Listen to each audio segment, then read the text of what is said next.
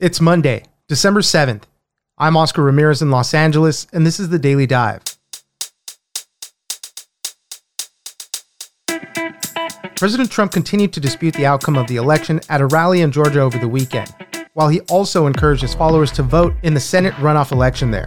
Some experts say that while Trump's claims of fraud won't work in court, it could lay the groundwork for new voting restrictions. Joe Biden, in the meantime, continues the transition and will meet with Operation Warp Speed leaders this week. Ginger Gibson, Deputy Washington Digital Editor at NBC News, joins us for more. Next, space is increasingly becoming an integral part of militaries around the world. The U.S. Space Force is now 1 year old, and France and Japan have also created their own space divisions. More countries are expanding into space with ways that will benefit their societies and are increasing their defensive and offensive capabilities there. Miriam Kramer, space reporter at Axios, joins us for the rise of military space powers. Finally, because of the pandemic and dealing with isolation and the need for social interaction, it has forced some men to realize that they need deeper friendships. Many male friendships are rooted in shoulder-to-shoulder interactions, such as watching sports or playing video games. And with most of that gone right now, they're feeling the need more than ever to make deeper connections. Samantha Schmidt, reporter at The Washington Post, joins us for how some men are looking for more out of their friends. It's news without the noise. Let's dive in. So many of the states, I won every one of them. Every one of these states. And by the way, the swing states that we're all fighting over now, I won them all by a lot. Joining us now is Ginger Gibson, Deputy Washington Digital Editor at NBC News. Thanks for joining us, Ginger. Thanks for having me. President Trump continues to dispute the outcome of the election. This past Friday, California just certified all of its votes, cementing the victory for President-elect Joe Biden. But as I said, President Trump continues that fight. He was at a rally in Georgia on Saturday, and while he told people to turn out to the Senate runoff election, he did continue his whole thing about how the whole thing was stolen and rigged by Democrats. He doesn't seem like he's going to concede anytime soon, really.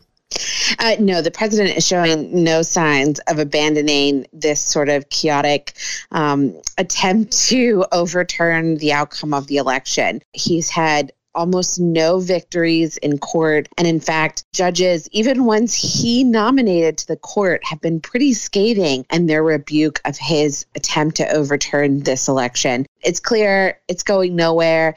He's going to be moving out on January 20th, but we're watching what looks like someone sort of stuck in the denial stage of grief and just unwilling to relent. And he continues to fight with the GOP governor there in Georgia, Brian Kemp, the Secretary of State there, and other Republicans who refuse to support him.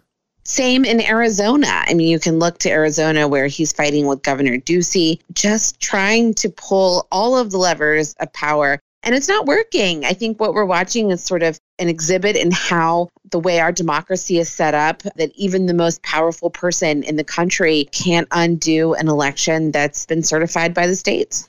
You know, there was a Washington Post survey of all Republicans in the House and the Senate.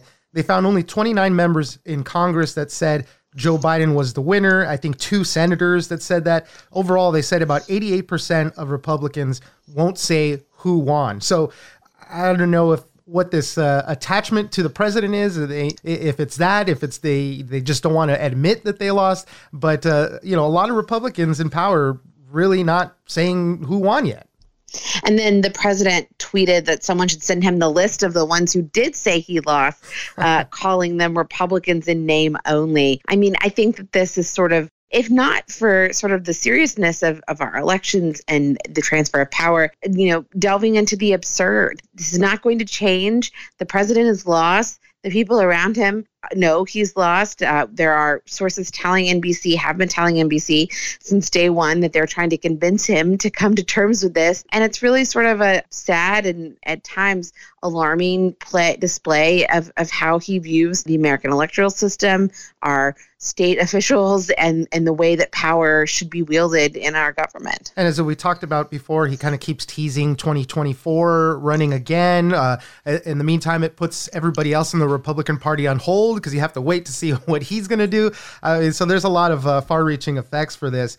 And one of the other things that some of your colleagues at NBC were writing about also is changes to the way people vote. The president is going to lose this fight right now in the short term, but in the long term, There might be new laws that pass that make it harder to do mail-in voting, voter ID laws, limiting drop boxes or ability to correct voters' ballots after, if they made a mistake in signing or something like that. And they're signaling that this might be that next wave of things to come. That's right. A great piece by my colleagues at NBC, where you can read at NBCnews.com, looking at how Trump's insistence that mail-in voting is fraudulent and sort of the extraordinary number of mail-in ballots and absentee ballots that we saw, whether or not this has long-term effects, both on the one end, a place like New York City, which had been sort of slow to sort of modernize their voting rules. You needed an excuse to vote absentee, which wasn't considered sort of best practices. They got rid of that, whether it sort of moves those places ahead. And then other places, a concern that the president's insistence, without evidence that fraud was committed, that they might roll back some of the ballot access that we had seen, not just in this election, but in elections leading up to it. And some concern that because he's been insisting that there's some type of malfeasance, that unnecessary restrictions might get put in place. And then just finally, I just want to talk briefly about Joe Biden. He continues his transition. He's going to be meeting with Operation Warp Speed leaders this week. He's building the team.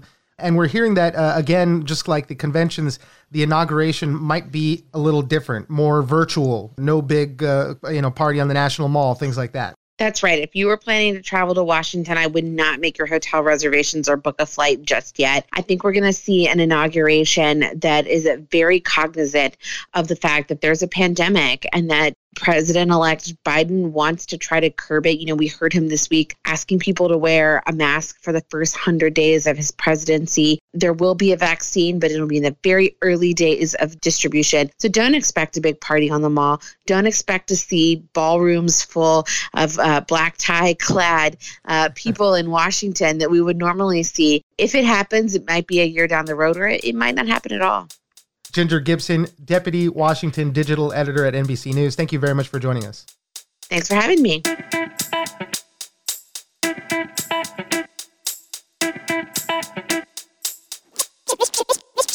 And it's so important from a defensive standpoint, from an offensive standpoint, from every standpoint there is. As you know, China, Russia, perhaps others started off a lot sooner than us. We should have started this a long time ago. Joining us now is Miriam Kramer, space reporter at Axios. Thanks for joining us, Miriam. Thanks for having me. Wanted to talk about some space news that's been going around lately. Obviously, we've seen China up at the moon right now. They're trying to bring back some space rocks. But there's a larger discussion about space and military powers in space. We know that the United States has the Space Force. I think we're about a year into its kind of development right now. But other countries are also ramping up their space capabilities. This is going to be the new frontier, basically, in different ways as we expand our need for satellites in space and then warring between countries, taking out other people's satellites and things like that. So, Miriam, tell us a little bit more about it, please. The military has been relying on space for a number of years, especially the U.S. military. GPS satellites are used to figure out where to go based on where various soldiers, deployed troops are. We have extremely powerful spy satellites that are able to take detailed images of the Earth that also give the military some idea of kind of what's happening in any given place at any given time. And these capabilities are incredibly advanced, but they also make them really good targets. Like, for example, the spy satellites that are up there these days are extremely expensive, but they're also not that difficult to sort of shoot out of the sky if somebody wants to. Now, there are a lot of reasons why countries wouldn't do that kind of thing, but it's still a concern for the U.S. as other powers like Russia and China start sort of shoring up their own defensive and offensive capabilities in space. What do we know about President-elect Joe Biden and how he might continue the Space Force? I know some people are saying that they hope he kind of takes a hands-off approach and let the branch kind of develop on its own, but they're also saying that he should probably continue this operation.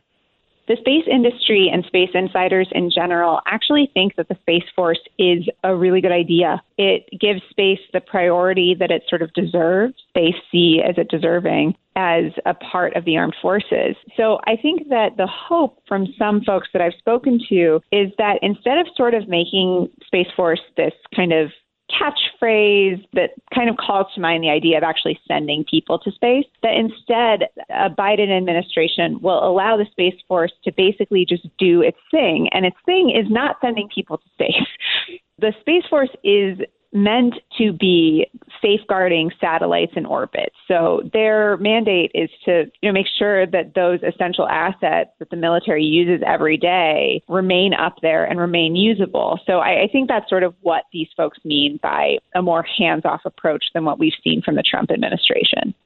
Some experts do say that the U.S. is falling behind a little bit in its efforts to secure its space infrastructure. And we know there's other countries, you noted France and Japan, recently created their own military space division. So where are we on that front? So as far as sort of the U.S. shoring up its own defenses in space, I think that what folks are kind of worried about is the fact that, U.S. got out there really fast. It was the first country that kind of had this great infrastructure of military satellites up there that could take this exquisite imaging, that could do the kind of thing that we're seeing now with just GPS and with imaging satellites. But since that time, effectively since the Gulf War, that architecture has not evolved as much as some think it should. As in, instead of sort of innovating on that and maybe contracting private companies to launch their own constellations with the instruments from the government on them, instead of just throwing these extremely expensive satellites up into orbit that make them really juicy targets, I think that folks are a little bit worried that that puts the U.S. in a vulnerable position because other countries are just getting better and better and better. No one is to the point where they're caught up with the U.S. as far as capabilities in space go, but countries are starting to get there in some ways, and they're certainly able to target our satellites if they wanted to. So it's sort of a complicated picture. I think nobody disputes that the U.S. is still way ahead as far as military uses of space, but there are questions about how far ahead the U.S. will continue to be. A lot of this is about satellites right now. We're not in Star Wars mode just yet. That might eventually happen. Who knows? But a lot of this is about satellites right now, as you said, and it would be difficult to start just outright destroying satellites. It creates a lot of space debris and whatnot. But there's other ways. There's jamming of satellites. There's other cyber attacks that can be done. That's all possible right now. I think that is what people are most concerned about. With destroying a satellite, that's a big move. That's an overtly hostile act, and it's usually pretty easily attributed to whatever country is doing it. So that would be a huge geopolitical problem. But if you have these other forms of conflict that are maybe a little bit more subtle, like you're jamming somebody's satellite, or there's a cyber attack that maybe takes a satellite offline and you lose some data, that kind of thing is harder to attribute. And therefore, some people are thinking that that's probably going to be a bit more attractive to countries perhaps in the future, especially if norms aren't established around that kind of behavior right now. Miriam Kramer, space reporter at Axios, thank you very much for joining us. Thanks again for having me.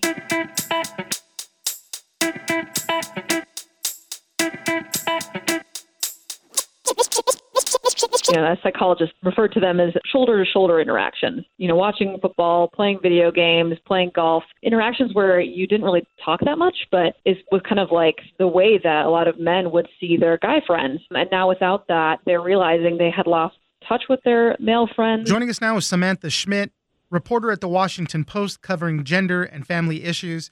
Thanks for joining us, Samantha. Thanks so much for having me. I wanted to talk about an article you wrote for The Post talking about men and how the pandemic is forcing some of them to realize they need deeper friendships. A lot of male friendships are often rooted in these kind of shoulder-to-shoulder interactions, watching sports together, playing video games, things like that. And with things shut down, you can't really even go out with a lot of people. Men are finding out that they're not faring so well, really, and they need these outlets. They need their friends to be vulnerable in a sense. Samantha, you spoke to a lot of different guys saying just this exact same thing. So tell us a little bit about what you're learning. I was really moved by the outpouring of emails I got when I tweeted about the story idea. And a lot of men were just telling me that they were noticing how much they had relied on these interactions that, as psychologists referred to them as shoulder-to-shoulder interactions. Watching football, playing video games, playing golf, interactions where you didn't really talk that much, but it was kind of like the way that a lot of men would see their guy friends. And now without that, they're realizing they had lost touch with their male friends, or they had a harder time connecting with them, and they didn't really have a clear outlet for talking about what they were going through without having those kind of more casual in-person interactions. And a lot of people were really lonely, but a lot of people were also finding new ways to connect and were realizing that they were talking to their guy friends in ways that were much deeper and much more personal than before. A lot of these ways that they were reconnecting were very similar to a lot of other people, Zoom calls, text group chains and things like that. But in one of the examples that you gave there, you said that groups of guys were now exchanging over 100 text messages a day. And a lot of it could have been kind of stream of consciousness, just fun stuff, top of mind things. But that little by little things did start to get deeper conversations, as you mentioned, about loneliness, the isolation, things like that.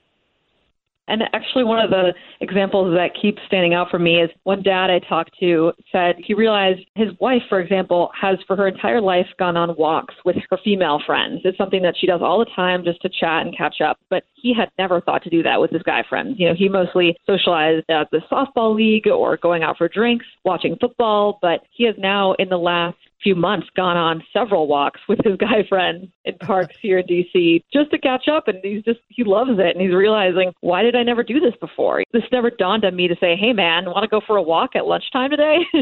But he's really enjoying it, and finding that he's talking about things kind of in more personal ways. And when you don't have the distraction of everything else you're doing in these other activities, it really gives you a chance to just talk and let go a bit more.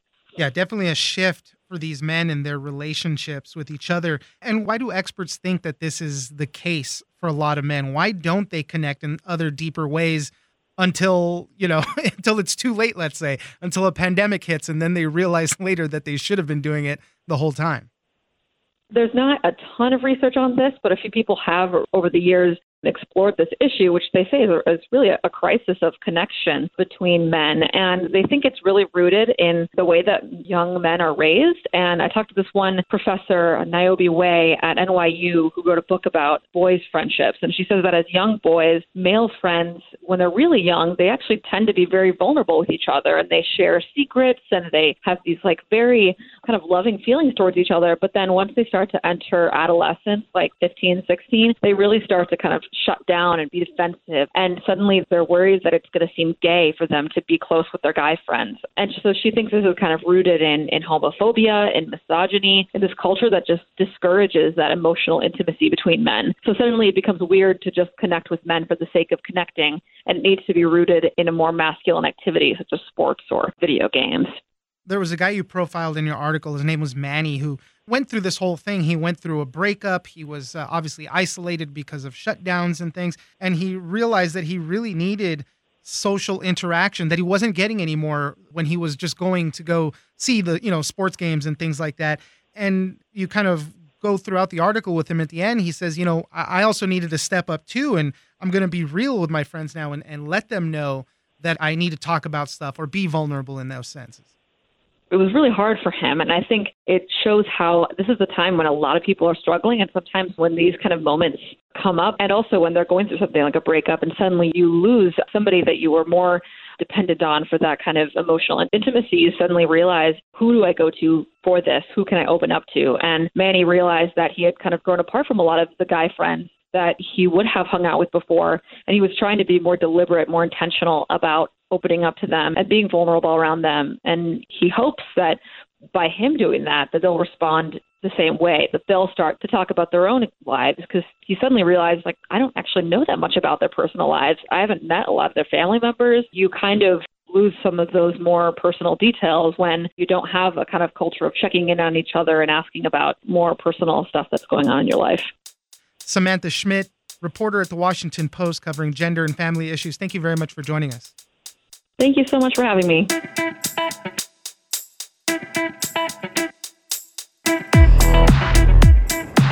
That's it for today. Join us on social media. at Daily Dive Pod on both Twitter and Instagram. Leave us a comment, give us a rating, and tell us the stories that you're interested in. Follow us on iHeartRadio or subscribe wherever you get your podcasts. This episode of The Daily Dive was produced by Victor Wright and engineered by Tony Sorrentino. I'm Oscar Ramirez, and this was your Daily Dive.